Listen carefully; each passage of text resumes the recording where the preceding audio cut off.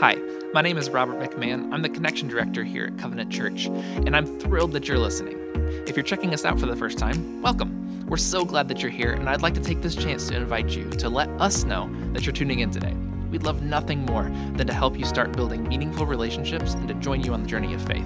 Just go to bgcovenant.org/connect and let us know how we can be in touch. With that said, let's dive in and listen together to this week's message. Well, good morning. My name is Kyle Burkholder. I'm a pastor here at Covenant Church and one of our 7 elders. And being an elder is a great privilege, and it's a great honor, and it's also a pretty weighty job. And I wanted to let you know this because one of our elders, John Kuckler, is here today, and he is up for reaffirmation. We call it a re-election if you want, but every 4 years, there's 2 4-year terms that we would elect an elder for, affirm an elder, and a vote for. So for our members, this is just for our members, if you didn't get your email a couple weeks ago, you go back and look through those various folders where that could have landed in. You're going to get another one this week, and that'll give you all of the details on how we're going to do the affirmation vote for John in the coming weeks. And so I wanted to put that back in front of you, remind you to go check those emails. They'll be coming out, and then in the next couple weeks, there'll be ways for you to vote in person and online, and so that's there for you. Let's move on. Today we have a long way to go. We gotta fly through some stuff today because we are back on the journey with Jesus. Some of you have been here for a little bit, and you may recognize that we have had a sermon series called The Way. Others of you are just joining us, and you say, well, this looks fresh and new. Don't be deceived. We started back in July of 2020. A pandemic was 3 months old. We were just figuring out what was happening. We did 17 weeks of The Way. What we decided to do back then was just walk with Jesus. The world seemed to be falling apart. There were all kinds of divisions and distractions. There was fighting and political things happening. And I said, what if we just walked with Jesus? And let's just focus on him and see what happens. So we did 17 weeks there. We picked it back up in 2021. We did 18 more weeks. So we're back. So we're just going to keep walking with Jesus. I think that's sort of what we want to do around here. So if this is a lesson for anybody, what we want to do is just walk with Jesus. This is what The Way is about. It's a deep dive into what it means to live a purposeful life following Christ. So the world continues to tempt us into every momentary cause, every ancillary issue to make that our main thing, and our main thing is always going to be the main thing. We're about Jesus, and so as division in our society becomes a distraction, we just run back to Christ. So we're going to walk with him and sit with him. Today we pick up in Luke 19. So we got up as far as Luke 19. We're going to pick it back up. The context here is Jesus is entering Jerusalem. This is 4 days before the Passover, where he's going to be arrested and crucified. And what we're going to see today is really the crashing together of heaven and earth. Heaven and earth crash together today. And so Jesus has sent 2 disciples to untie a donkey for his entry into Jerusalem. We pick up the story there. Scripture says they brought the colt, this donkey, to Jesus. And then throwing their coats on its back, they helped Jesus get on. And as he rode, people gave a grand welcome, throwing their coats on the street right at the crest where the Mount of Olives begins its descent. The whole crowd of disciples burst into enthusiastic praise over all the mighty works they had witnessed. Blessed is he who comes, the King in God's name. All's well in heaven, glory in the high places. And yet some of the Pharisees in the crowd told him, Teacher, get your disciples under control. But he said if they kept quiet, the stones would do it for them, shouting praise. So we pick up the story here as Jesus has done most of his ministry in kind of far-flung places. Jesus didn't do his ministry in New York City and Los Angeles. He did it in frozen swamps like Bowling Green. He did it in the far-off places, in the not-so-popular, not-so-crowded. That's where he did all of his ministry. And yet Jerusalem is the center of everything, and that's where kings go to claim their kingdom. And he's coming in, and they bring him a donkey. We think, and have probably been taught, that Jesus rides in on a donkey to showcase his humility. We think it's his humility that brings him in on a donkey, because we think of a donkey, that's kind of an idiot animal, isn't it? Like, oh, well, donkey. You couldn't find a horse for the king of the universe, you had to bring a donkey. So we look at this and we go, what a guy, what a man of the people. How humble. I was reading a book, there's this book about the 90s out, and Kurt Cobain was like Nirvana, he was like the big rock star of the 90s, and his wife went and bought a Mercedes. And he made her turn it back in to go back to driving the old used like 20-year-old Volvo they had because it was bad for his image. Because he's like, no, get back to the old beater we drove, because if we drive the nice stuff, we'll lose our street cred. And so we see this, and we're like, yeah, this is what Jesus is doing. He's keeping his humility, right? Nope. No, he's not. Horses, people rode in on horses. When a king rode in on a horse is an instrument of war. It's powerful, it's strong, it's an instrument of war. So a king riding in on a horse would have been bringing war. But donkeys were also used in ceremonial ways. Donkeys were used for kings in ceremonial ways. While the horse was for war, the donkey was a symbol of peace.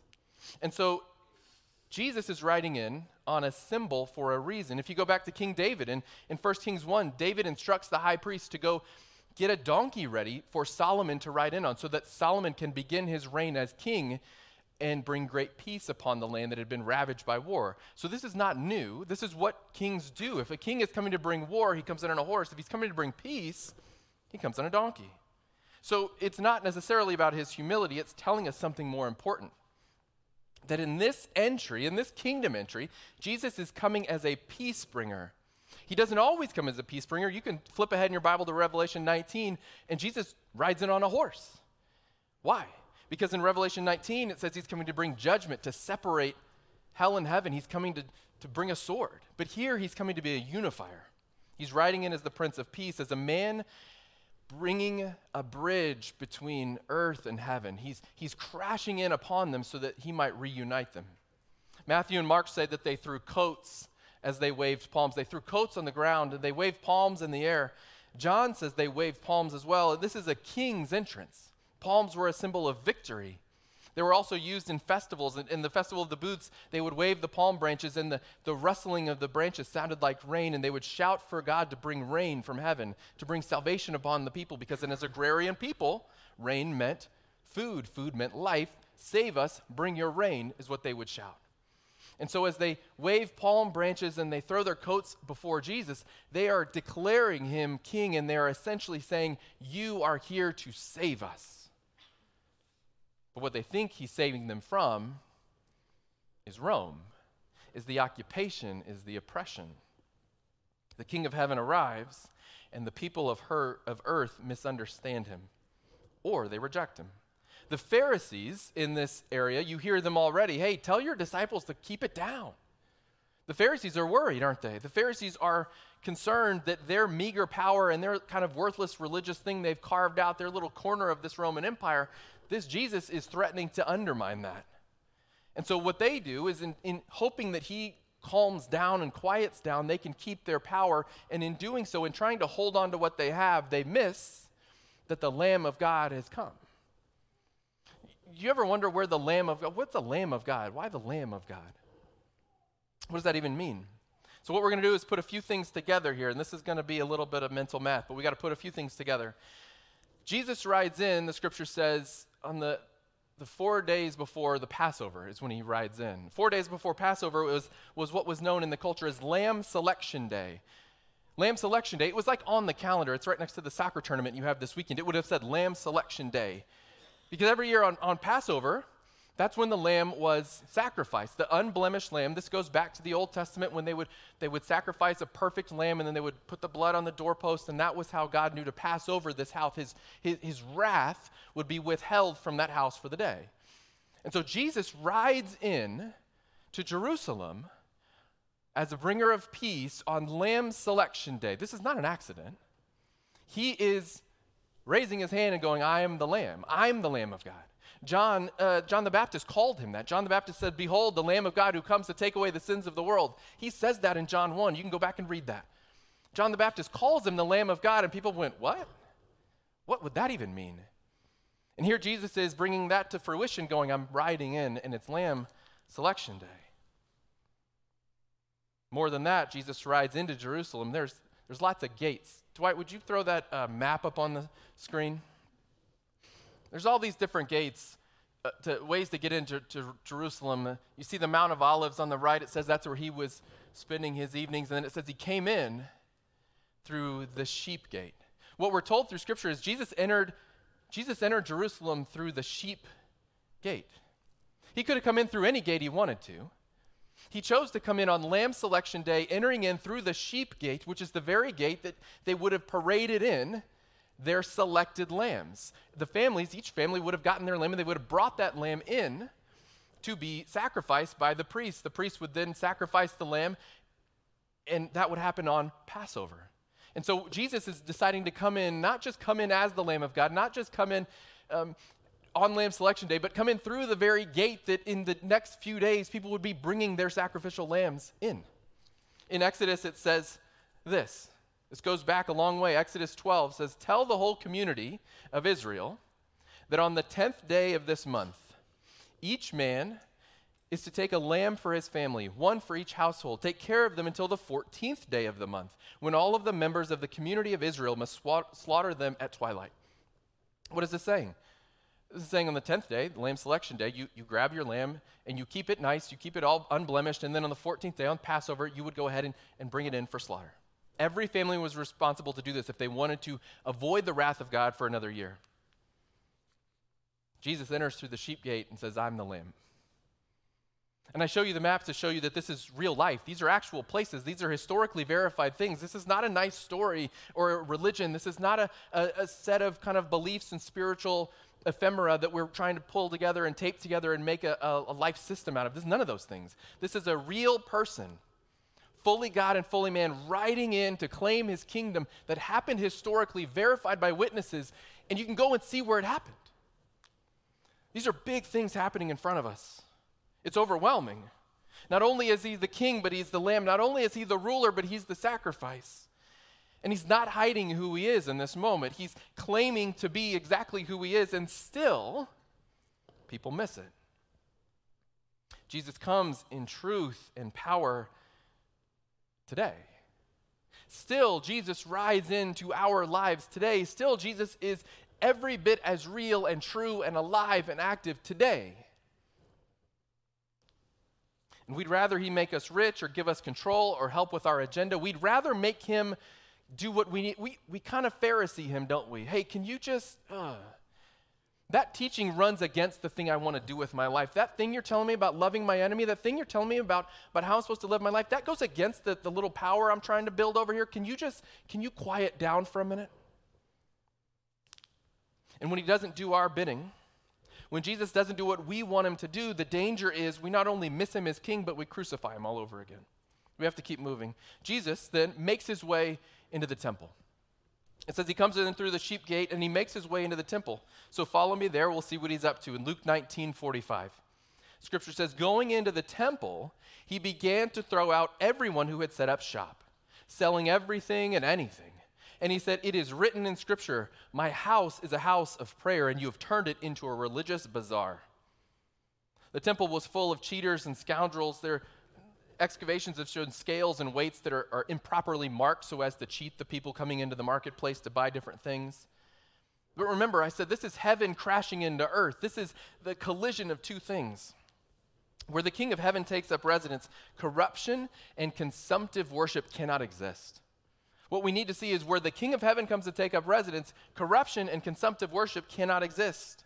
The temple is for God and God alone. And so Jesus comes in to rid it of anything that isn't holy. This is a wake-up call for us if we're paying attention. You are the temple, and the Holy Spirit lives within you. The new temple, Jesus has been resurrected. He gives us the Holy Spirit, and he says he's here to live inside of you. He's here to live among you. He's here to take up residence in you. So what's the temple now? It's not a place. It's not a building. This room is not holy. It's full of holiness because it's in you. And so you are the temple. The King has residence in you. You were designed to hold and display his glory. And what did we just say? Where the King of Heaven takes up residence, corruption and consumptive worship cannot exist. And so if heaven is crashing in today, and if we take stock of what we're seeing here happen 2,000 years ago, when we replay it in our midst today, we begin to look for the places where corruption and consumption has turned what is holy into something less. What was intended to be holy into a casual shrug. What was intended to be holy into just a part of my life. What was intended to be holy into something less than what God designed it for. So Jesus enters, and if we're paying attention, We have to start asking the questions of Jesus entering, and what tables is he overturning in our lives? What old ways are you clinging to? What secret places are you holding on to? What stuff are you keeping in the space that Jesus has designed for himself? And if we see anything in this little vignette, we see that Jesus won't allow it. He won't have it. He's not interested in sharing space. He's not interested in renting a booth inside the temple of your heart. He's not interested in that. He won't be satisfied with a carved out corner amidst idols and secret hidden pleasures. He's not interested in being a part of your life. Checks the religious box. Jesus says, forget that. And he flips the table over. And he goes, you want me or you don't want any of it? He wants you wholly. He wants all of you. What tables is Jesus turning over inside of you and inviting you to reject so that you might accept him? Keep moving. From then on, it said he taught each day in the temple. So Passover is coming. Passover is when the Last Supper happens. What happens after the Last Supper? Jesus goes to pray. He's arrested. He's crucified on Passover, on that Friday. And this is just a couple days ahead of that. And so Jesus, it says, he keeps on teaching in the temple every day. He knows what's coming. And he knows his followers have a pretty steep hill to climb in the days to come. And so he's teaching them, he's teaching them, he's teaching them. It's kind of like, if you knew your last day on earth was Friday, you would make the next few days pretty powerful. You would be passing along everything you knew to the people you love. You'd be telling people where the keys to the safe were, and you'd be trying to give them all your life wisdom. You would go, hey, there's some urgency here. That's what we see with Jesus. The high priests and the leaders confront him, and they begin to question his authority. Who let you teach in the temple? Who gave you the right to come in here and talk like this? Luke chapter 20, verse 3, Jesus answers that. He says, first, let me ask you a question. About the baptism of John, who authorized it, heaven or humans? And they were on the spot and they knew it. And so these accusers, they pulled back into a huddle and they whispered, if we say heaven, he'll ask us why we didn't believe him. If we say humans, the people will tear us limb from limb, convinced as they are that John was God's prophet. And so they, his accusers, agreed to concede that round to Jesus. And they said they didn't know. So Jesus said, then neither will I answer your question. They begin to accuse him. They try to bring in other side things. They kind of sneak in the side door and say, well, let's get him off his game. Let's ask him about something that doesn't actually matter right now, but let's see if we can just trip him up. The king has come into the city. This is a holy week. He's bringing a new kingdom. He's teaching in the temple. He's not here to entertain their silly resistance. He says, oh, you have a question? Let me ask you a question. They can't answer it. He goes, I'm not answering yours either. And he just keeps on teaching. He says, I'm not here for your games. I'm not here for your little resistance. I'm not here to spar with troublemakers who decide they have little ways to trip me up. I'm not doing that. The kingdom's at hand. Jesus is saying kingdom urgency means we don't quibble over the little stuff. As a people, we, Americans, might be the most in a hurry people ever created. We are just always doing something. And if we're not doing something, we take out our phone and we pretend we're doing something. We're digitally doing something. I got to do something. I got to keep moving. I got to be in a hurry. It makes us feel important. It's manufactured urgency, but it's not real urgency. We don't actually have anything coming up. If I don't get to the grocery store today, what? You have 6,000 calories sitting in your pantry right now. You could eat for days and never have to blink it. But I got to get there.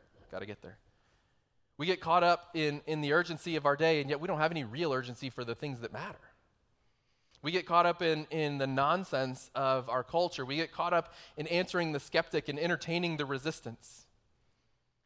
How many of us have spent time reading and debating, even in our minds, the nonsense that comes through Facebook or this news channel versus that one, or this political viewpoint versus that one, or this worldview versus that one, and we sit and we just cycle on these things. We just sit with the nonsense. We sit with the resistance. We quibble with the questions, and they're just distractions. Hey, let me ask you something that's not about the main thing. It's like if you sat down to dinner, and you're sitting down to dinner, and the waiter comes over, and you say, I think we're ready to order, and he goes, I have a question, though. Why do you think those fire hydrants are yellow instead of red? Be like, no, we want to order. Like, that's not what this is. This is about this other thing. You're trying to bring in, what does that even mean? And nobody would be like, well, let's have a good conversation with that while we're in this restaurant. We would just go, you're strange. Can we see the manager? Also, I'd like, order your thing. They're bringing him odd questions. They're bringing him odd accusations. They're coming in from the side with these not essential unimportant. And Jesus goes, I'm not here to quibble. Cut out the nonsense. Quit busying yourself with dead ideas, with dead pursuits, with dead people. In essence, Jesus is saying, get busy living, right? The old Shawshank Redemption line, get busy living. You can spend your life getting busy dying and just entertain all the nonsense around you, or you can get busy living and see where life is and chase that. So Jesus says, don't want to answer me? That's fine. I'm not answering you either. So he turns around and he tells another story. And this story is about corrupt farmhands. He just keeps going. That's why we're going to keep going.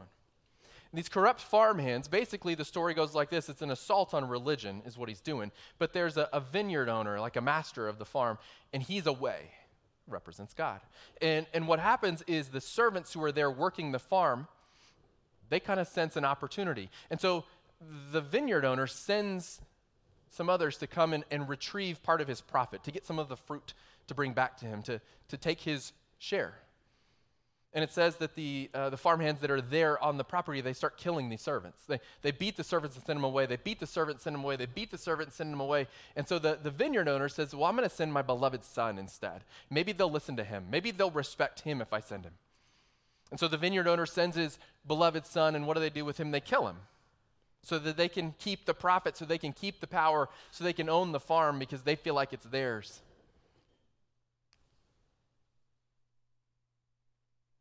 The Pharisees who he's talking to, he's calling them corrupt. He's calling them crooked. He's saying that they are killing Jesus because they're intimidated that God is coming to reclaim what was already his. You're religious people, he's saying. You religious people, you love your religion and you forgot that it isn't about God anymore. You love your religion so much that you hate God. You get so caught up in the rules of religion that you didn't even realize that somewhere along the line you threw God out of it. He's telling them, you love your position and your power too much. And the result is, when the Son of Man comes, when the beloved Son of the Father comes, when Jesus himself comes to bring in the kingdom, you're going to kill him.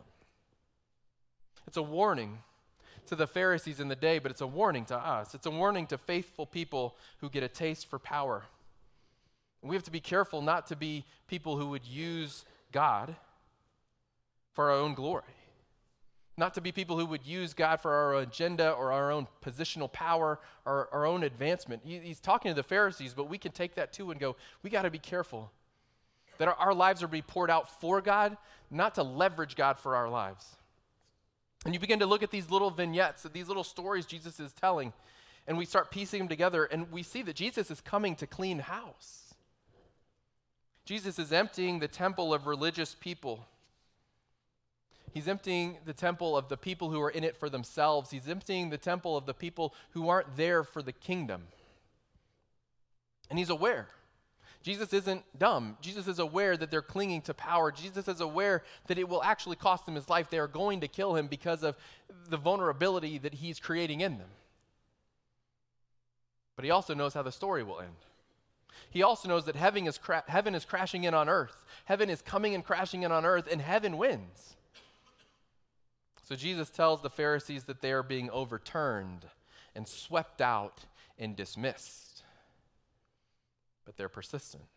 Luke 20, verse 20. Watching for a chance to get him, they sent spies who posed as honest inquirers, hoping to trick him into saying something that would get him in trouble with the law. So they asked him, "Teacher, we know that you're honest and straightforward when you teach, that you don't pander to anyone but teach the way of God accurately. So tell us, is it lawful to pay taxes to Caesar or not?" They won't give up. So they're saying this, we get it, you're here to show just how faithful you are to God alone. And here's the trap. It's a really clever trap, actually. They've set this clever trap because paying taxes grows the wealth of man, and you just told us how only God is deserving of riches and glory. Paying taxes grows the wealth of this kingdom that is invalid, this kingdom that is an oppressive kingdom, this kingdom that has nothing to do with you. Are you saying we're supposed to enrich the kingdom that has nothing to do with you? Or should we withhold from that and be lawbreakers? Because that can't be it either. And it's a perfect trap. They're playing his game against him. Jesus has an impossible choice. Do we worship Caesar by giving him our wealth, or do we break the law? So Jesus basically says, toss me a coin. And he holds it up and he says, whose picture is this? Give Caesar what is his and give God what is his. And try as they might, they couldn't trap him into saying anything incriminating. His answer caught them off guard and left them speechless. Jesus continues on with he's like, you think you're clever. Watch this. Toss me a coin. Whose inscription is this? Give it back to him. It's his, clearly. What's he here to do? He's telling them again, I'm here to bring heaven crashing into earth, to start the avalanche of light that obliterates darkness, to bring life that undoes death. So he looks at the coin and he says, give it to the one in whose image it's made. What's the implication there for you? Give it to the one in whose image it's made. What is the inscription upon you? What does the Bible say about how you were created? What does the Bible say about the inscription upon your life? That each and every one of us was made in the image of God. We were made in the image and the likeness of God. You and I were made in his image and his likeness, in his love and in his community. We were made in his image. So he holds the coin and he says, give to Caesar what's rightfully Caesar's.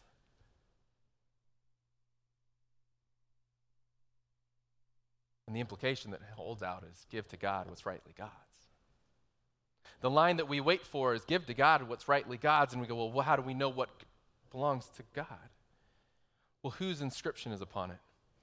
Whose thumbprint is upon it? Whose image is it made in? Give to God what's his. One last time, he's made a separation, hasn't he? Jesus keeps creating these little moments where he's bringing heaven down to earth and he's saying, it's not this, it's that. It's not this, it's that. You have to be careful. It's not this, it's that. And he says, the stuff of earth can stay with earth. I'm not concerned with the dust. The stuff of earth can stay with earth. I'm not concerned with the dust. Jesus is walking in. He's the king. And they continue to try to bring him trivialities. And he says, I'm not worried about it. It's falling away. The stuff of heaven is crashing in, and that's the concern.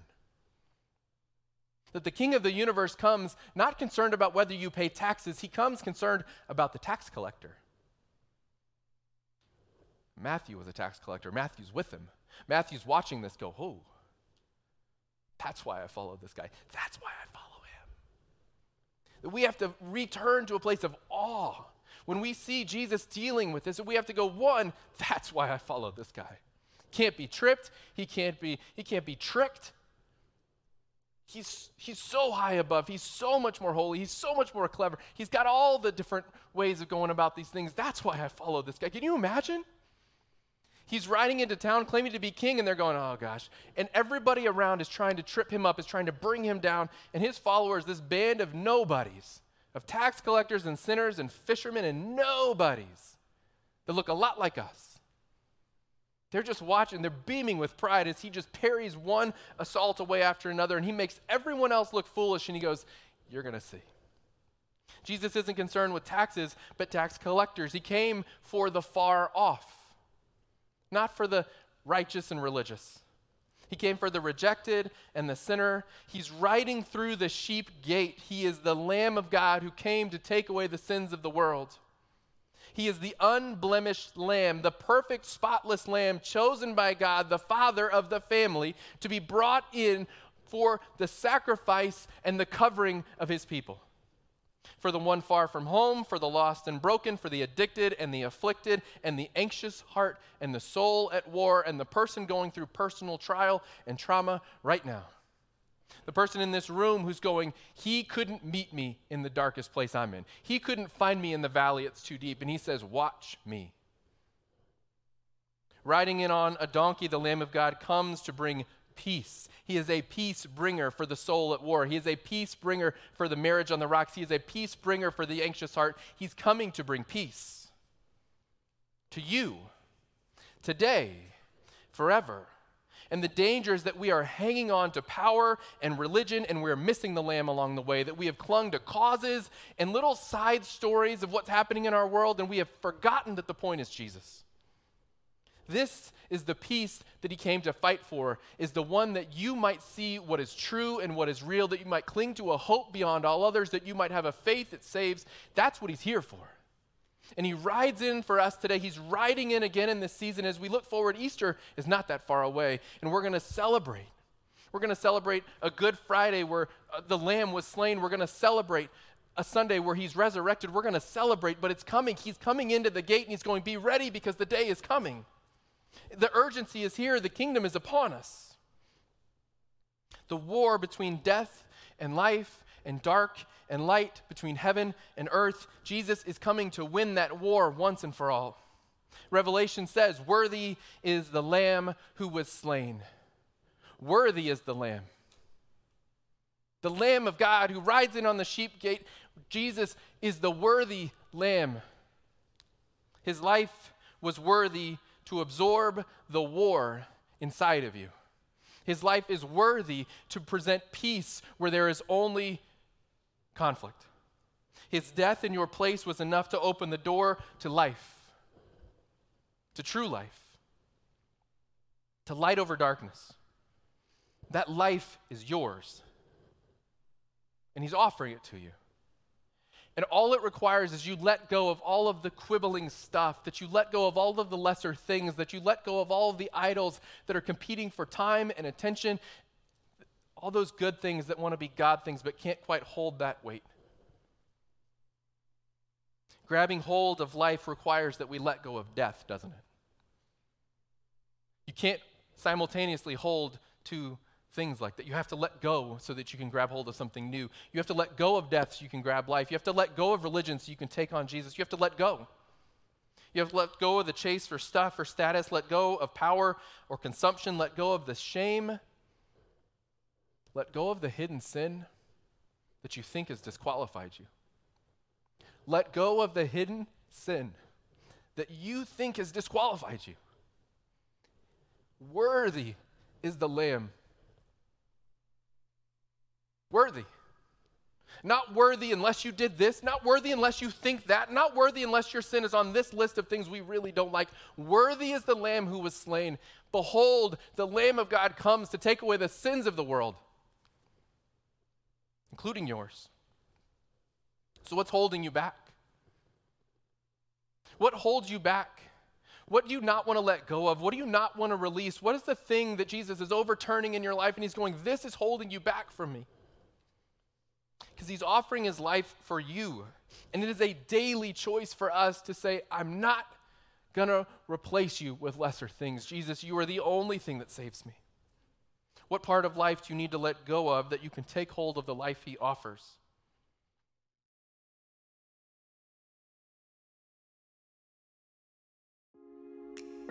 Hi again. Just a reminder to let us know that you're listening by heading over to bgcovenant.org/connect. If you're ready to be known, we'd love to know you. And we hope you'll join us soon, every Sunday, in person or online. Thanks for listening.